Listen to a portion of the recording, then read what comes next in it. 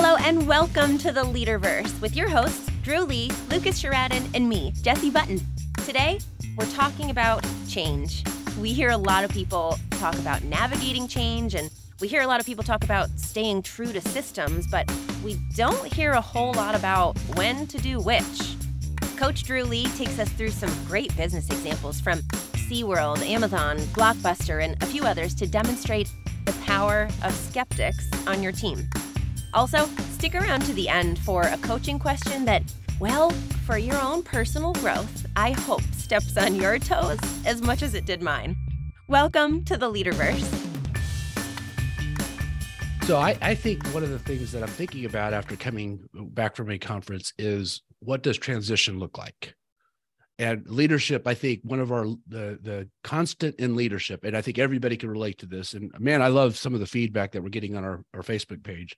And we need to offer more offerings because in a 20 to 30 minute podcast, we're not going to hit it all.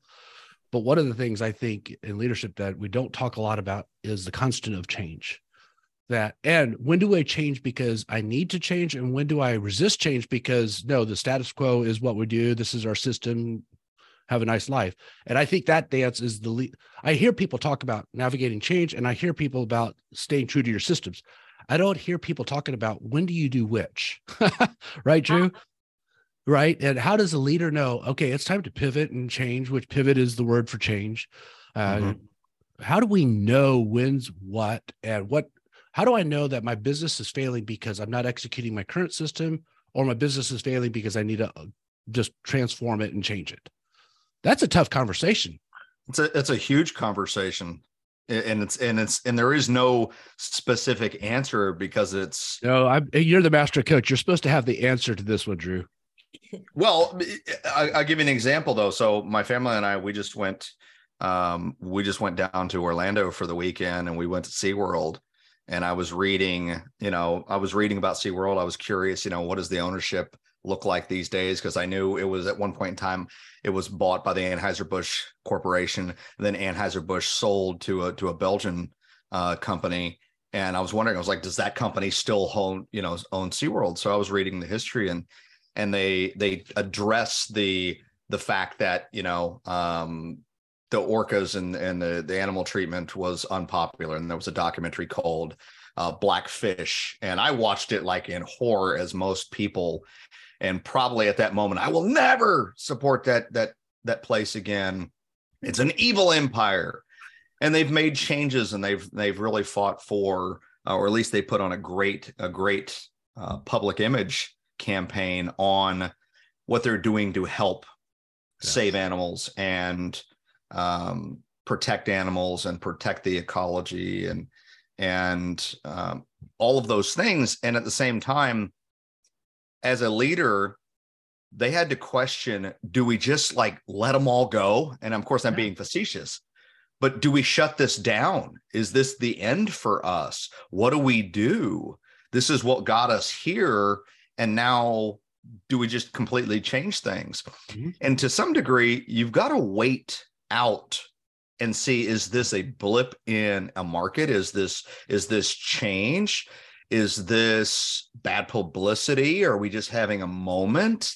Right. And, subsequently they've seemed to do really, really well now. I mean, there was a lot of people there, I can tell you that, but they had to have analyzed, what do we need to do? And they made some changes that then in turn seems like they're, on the upswing. Yeah. So I would have loved to be a fly on that wall, because I feel this. I actually feel this tension right now in a lot of the businesses I'm involved with. You see the movies like Stay the Course, or hold, don't move, stay the course. And so we're ruggedly determined to our system that has worked. And then I see the innovator's dilemma, like, oh my goodness, well, change is the only constant, and the people who aren't changing are dying. And so if you have a little bit of ADD, like some of us on this particular podcast may or may not, just admit, well, I like to change things. And so this is what I was confronted with this week, Jesse. I was listening to a video, and I was like, oh my gosh, I think I tend to start things so that I could use the excuse of, wow, I'm so busy, and that's the reason why this previous thing is failing. So it's like, so what part of it is my need to change and not be bored? And what part of it is I need to change and change now? And, you know, we're associated with a bunch of people who like to change and who like to pioneer. And I've got friends, Drew, that say, gosh, in any change, I don't want to be the first one through the door, because the first one through the door gets bloodied. And I get that. I totally understand that. But at some point, every leader that's on this call has to change. And every leader on this call says, no, we are not going to change. We're staking our flag on this. And I think the leaders who succeed at the highest level, we need to figure out a system of how do I analyze when's change necessitated and when I stay the course. That's a big conversation. What's fascinating is when someone takes your business model, what you do exceptionally well, they tweak it and then they take off with it to the point where your business can no longer catch up. And that's what we've got to be mindful of as business owners. You know, I'll give you an example. I had this really rare moment in time where I ended up on an airplane sitting next to one of the former CFOs of Blockbuster. And when he said what he did, he worked for a international light fixture company as their CFO and chief financial officer. I'll get it right eventually. And for those that don't know, I was like, what is this acronym? He was their chief financial officer. And I said, I was like, okay, by the way, this flight's going to be really uncomfortable for you now because you're on 60 Minutes and I'm just going to turn this into a docuseries. And I just started bombarding him with questions. I don't think I got his permission. I don't recall. And in that process, I was like, so tell me your version. What happened with Blockbuster and Netflix? And he said, we looked at them. They didn't even have 1 million subscribers. They were basically a box store. They were attempting to be what we were. When they went to this streaming idea, the technology wasn't fast enough. No one's going to sit there for 6 hours buffering to watch a 2-hour movie. So it's not a big deal. And then we went back to work and we were looking at entering into partnerships with Radio Shack. Another company does, but they had this idea of, hey, we're a struggling company, but people are always going to have a need for a cord or for an antenna or electronics. So we'll put a Radio Shack in every Blockbuster in the world. We've got the box stores. We'll also put a Papa John's, and we'll form this partnership with Papa John's, and we will have these partnerships. So you go get your pizza, you get your movie. If you need electronics, you get them all there. And when we lifted our head up, Netflix was so far ahead that the rest is history. Mm-hmm. Mm-hmm. That's so interesting. You do such a good job painting the picture of where the leader is at that decision moment, the what do we do moment, that I'm thinking it must take outside perspective to help you analyze that. Like within your own company and your own team of leaders around you, you've been staying the course. And you essentially have built these blinders around you for focus. And it's almost as if when you're at those giant tower moments of decision, do I tear it all down? Do I completely change course? Do I stay? I need like an outside consultant company, somebody that's done something different than me to come in and say, different perspective. But it's so true. You just pitched me on Blockbuster. Had Blockbuster come to us back in those days with the 6-hour buffering time of Netflix, they're mailing me CDs. They're trying to get into brick and mortar. I own brick and mortar, and say, hey, here's our innovation. We're going to put a Radio Shack and a Papa John's in our stores to drive even more traffic to our brick and mortar. I'm like, that's brilliant. And outside, here's the challenge. And I think this is why visionaries are called visionaries. Outside voices may not have that vision, because that I could be sold that what Drew just pitched me, that Blockbuster CFO who's got the world's easiest job right now, because the financials of Blockbuster is relatively simple right now in this moment. But that actually makes a whole lot of sense. And this is my concern, is I go to conferences, I hear people in the real estate space talk about this idea, and generally the person presenting it is a very polished salesperson. And they're good with language, and emotionally they know how to get me excited about something that may not work, like putting a Papa John's in a Blockbuster. It was inevitable. And Netflix's end game isn't even streaming. Now they want, like literally, there are a lot of people in my family who, why would I get ABC, CBS, NBC? It's like, I'm still old enough that that's still kind of, we still subscribe to a cable service. But my kids are like, no, we watch everything on Netflix or Amazon Prime or Hulu or Disney Plus or whatever it is, right? But Drew, you just kind of proved the point. It's like, if I'd have been in the boardroom of Blockbuster and Drew Lee comes in and says, I got a great idea. Forget Netflix. Let's put pizza joints and Radio Shack in every single one of our. Boy, that sounds good, because you could have sold me on it. I think the struggle is, though, as leaders, like I got a text last Friday from wait, you answer texts? What? Yeah, don't email me. That's a lost cause. This is a podcast. Everybody out there, please note that Drew Lee actually answers texts. Yeah, so when you won't get me if you email me. That's a loss. When Lucas Sharan sends texts that don't get answered, don't take it personal or anything like that, or have to deal with rejection. Carry on, Drew. Well, so she sent me this text and she said, I find myself not liking having skeptics or pessimists in my organization. I get rid of them. I drive them out. And the irony is, you need those people around you that says, we're going to do what? Yeah. Hang on. The only thing that is preventing us from being made obsolete is the speed of the internet. Hang on, maybe we should consider this. And I have to say, and I have no evidence that supports this. This is just a thought process that at some point in time, I have a belief that Walmart, that Amazon really shouldn't exist.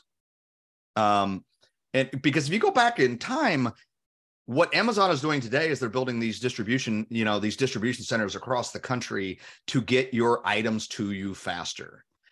Walmart already had that. That's right. Walmart had the distribution, they had the brick and mortar, they had the inventory, they had the agreements. And one day a company and a guy named Jeff looks at what I assume is modern day retail and said, there's got to be a faster way. What if we could sell everything? And what started as selling books, Barnes & Noble saw it happen, right? They saw it occurring in real time so they're going to send books directly to you? Oh, no. People are always going to want in and feel the book. Yeah. They underestimate it. It's like, Audible is a sensory too. But you see these companies, and I think that's where the innovator's dilemma comes in. And if you don't push yourself as an optimist to have skeptics or pessimistic people around you, as much as they might annoy you, every decision or failure you make as a business owner, you're going to learn the hard way, the painful way, and perhaps the non-recoverable way. So as a team member, that would be the resident skeptic. We like to change our names to the, hey, have you thought about people? Or that's such an optimistic way to put, such a positive way to spin that negative thing. Yes. Also, but these people, I highly recommend this test for teams too. I'll pull up the name here, but it's the Working Genius test. Essentially, there's like 6 different working geniuses, and one of them is the gift of discernment. And those people say things like, now that's a great idea. Like, they can tell you if a plan is going to work, these people. And so they act and present like skeptics, because we're always poking holes in stuff. But yeah, those people are important. And honestly to that, and actually, I hope there's 2 of my business partners listening to this episode right now, because when I'm texting them at 6:30 in the morning saying, I don't think this is going to work, it's not that I'm against it or I'm a jerk, and they may think I'm a jerk right now. However, and I heard a great definition of discernment, Jesse. Discernment is not the capacity to know between good and bad. Discernment's the capacity to know the difference between good and almost good. Right? Good. Because anybody will like, well, that's a stupid idea. But it's like, that's a really good idea. Radio Shack and Blockbuster is just not going to take over Netflix. That's almost a good idea. It's just not good enough. And now obviously both those companies are gone. Well, the other part is, when you have those people around you, Mark Cuban said in one of his books that he misses the days when he was broke and he had to prove himself, because he said, I would come into a room and I would pitch an idea and everybody around me would say, that's stupid. And he said, when you have that skeptic in your world or that pessimist in your world, and they say that's a bad idea, in a lot of ways, that's testing your internal fortitude and your tenacity of how much do you believe in this idea So good to go see it through. And he said, so I would walk into a room, I would pitch an idea, they would tell me it was stupid and horrible, and I would go make it bulletproof. They would shoot it full of holes. I would go fix the holes, redraft the idea, make it bulletproof, and then I would come back in. He said, do you realize what it costs me when I make a mistake? Yeah. Because all of a sudden, I'm Mark Cuban. Nobody wants to tell, hey, Mark, that's a stupid idea. It's easy to find yourself all of a sudden surrounded by yes people. That's what I love about the power of call it new blood, fresh blood, or new talent. Yeah. Is half the time they don't know better. They don't know you're Lucas that has built a massive empire and all these businesses and have these accolades. It's the Tom Hanks character in Big, raising your hand in the middle of a man. Such a good movie. Hey, Lucas. I don't get it. I don't get it. Well, Drew, you know what? I've just been thinking about that because yesterday I spent some time with my sales team in Colorado Springs, and it's just like it hit me. These young, brand new to the market agents don't really care of the multiple awards on my shelves. They don't give a flip who I used to work for or what I used to do. All they care about is, what is he saying now? Actually, will that help me make money today? It's like, I think that sometimes you and I, all three of us have been part of companies where like sometimes our history of success actually becomes the trump card in an idea conversation. Like, okay, Jesse, I get it. You're really cute, but I'm a Hall of Fame team leader. So why don't you just know your place? Or I've got this brand because I've written this book. And so just simmer down because, and I think that you've really lost your humility at that point. That's exactly right. Such a dangerous place. Well, I don't know who quoted it. Somebody will correct me. It's like the quote that says, it's what you learn after you know it all that counts. Boy, that is so true. And honestly, one of the things that I learned from this convention is sometimes that we could get to a place of dominance, and then all of a sudden it is unsafe to question ideas. And when you question ideas, you're laughed at, ridiculed, or ostracized because it's not that I think you're a bad person. I just don't think that idea is good. And I wish we would all have a culture where there really authentically, not just in a soundbite, was a high clash of ideas and a low clash of egos. That we could combat ideas. It's not personal, and I'm sure Jesse, you're amazing. Drew, you're fantastic. This has nothing to do with your history of success. It has everything to do with this specific idea. I don't think that, as Ross Perot would say, that dog won't hunt. It's like I just questioned the idea, and that we could say I'll suspend my ego and the trophies on my shelf, and I don't give a flip about them because we've got to move forward, not backwards. Well, you look at the real estate industry as a whole, it's another good example of an evolving, moving, fluid, where you have multiple companies that are in innovation, taking the history, what they've learned, and applying it to arguably the future. Yeah. And then you have companies that are really stuck in what got them to where they are. And I think in some ways it's very similar to the Walmart and Amazon conversation, or Netflix Blockbuster. Is you look at what is becoming more and more attractive: the real estate professional having stock in a company, owning a portion of a company, being awarded shares for simply doing a great job of what they do. And it's becoming more and more attractive, and then you have other companies. I mean, there are some major companies out there that have always been publicly traded. Like Remax, for example, has always been a publicly traded company. Once it IPO'd, obviously it started as a privately held company, but once it IPO'd, it's been a publicly traded company ever since. They could have seen what modern day Real and EXP and new companies are doing innovatively with stock and being that publicly traded stock shared company. And they didn't change their model. So every Remax agent and Realgy, Julie's personal cell phone is. You know what? Yes, call me. But what you should really call is your corporate headquarters and say, hey, by the way, you see these other companies offering these things that we could have always offered. That's right. And why aren't we? Why aren't we them? Because we didn't innovate. Well, and Drew, one of my favorite questions, you all coaches drive, because I am a coach. I see it coming 2 miles away as soon as I start talking about a topic. And it's like, I know it's going to be painful, but one of the things that a coach definitely asks is, well, how's that working for you? Because the truth is, I'm seeing the writing on the wall. Things aren't going really well. I have this inner anxiety and inner tension. It's not working. Like we're still figuring out what we want to be when we grow up. And so I have coaches saying, well, how's that working for you? Well, it's not. Okay. So what needs to stay put and what needs to be jettisoned and what do you need to create? Right? Because it's not working. Why would we foolishly invest our time and energy in something that's not fulfilling to us as people, and we're not moving the ball toward our dreams and our goals?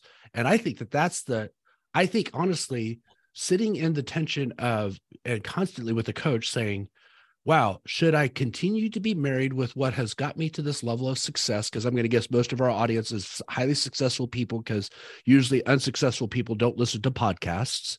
So highly successful people that are listening right now, and you're probably sitting in the tension like, gosh, if you're in real estate, I sell 200, 300, 400 units every single year. Should I be changing? How should I be changing? Should I be blowing this up? Then there's other people that you have a vision of the moment, and your vision of the moment is causing you to not ever move the ball. So you need a coach saying, how's that working for you? Maybe you should take one idea instead of starting 1,000, stay in it long enough to make sure it works, and then determine, is that what you really want to do? And I think, Drew, that's that when a coach says, well, how is that working for you? Or some form of that question. It's like, if I'm honest, like, it's not. So do we double down on what we've been doing, or do we create something new and move forward? Because just imagine the world if Jeff Bezos, instead of developing Amazon, said, I'm just going to go buy Walmart. There would be, nobody's catching that. I mean, nobody's catching that business model because distribution centers are already there, brick and mortar is there. Yep. And if he just delivered a delivery service around that, now I know Amazon's vision is bigger than just being a delivery service, but gosh, right. So I love that conversation, and I still sit in the tension. I don't know that we've answered the question. How do I know which red pill or blue pill? How do I know in that moment of transition, when do I double down and when do I make changes? I'd love to hear. In fact, if anybody's in this audience, you go to our social media page and I posted there. How do you know when it's time to change and when it's not time to change, other than you're going broke, or other than, like, if I'm at the pinnacle of success, Drew, I'm selling 400, 500 units a year in real estate space, and yet I feel there's something inside of me. I need a fundamentally, how do I know that's not my ADD, and how do I know that's vision? Well, and arguably you may not ever know. The consumer, the customer, they're going to show you what they want. You know, most great companies solve a problem that the majority of people never knew they had. I didn't know I had a problem that I had to wait a week or two for a package to arrive, until I discovered, oh my God, I could have it the same day. Yeah. You know, the search engines and Google, and I could just put in a query and get an instant answer. I didn't know that was a problem until I was exposed to something else. But that's what innovators do. So I wrote down this question. When it comes to that innovator's dilemma, do I hold on to what's always worked or let it go and move on? Wow. Is just ask yourself this question. What are you fighting to hold on to that's fighting for you to let go? Oh, the whole conversation. What are you fighting to hold on to that is fighting to be let go? Drew, my toes hurt, man. Ow. That's great. So good. By the way, Google has really destroyed my marriage, Bobby, if she's listening, because here's the reason why. It used to be back in the day that we'd argue and fight about something, some factoid, jet streams in Florida or whatever. And because I'm verbal and I'm a really good arguer, I'd always win. Now, I thought I always won. She did. But now we argue and she goes really quiet. Yeah, she's Googled it and found 15 articles that prove that I'm just full of it. So Google's been fun. You two are amazing. I love this hour.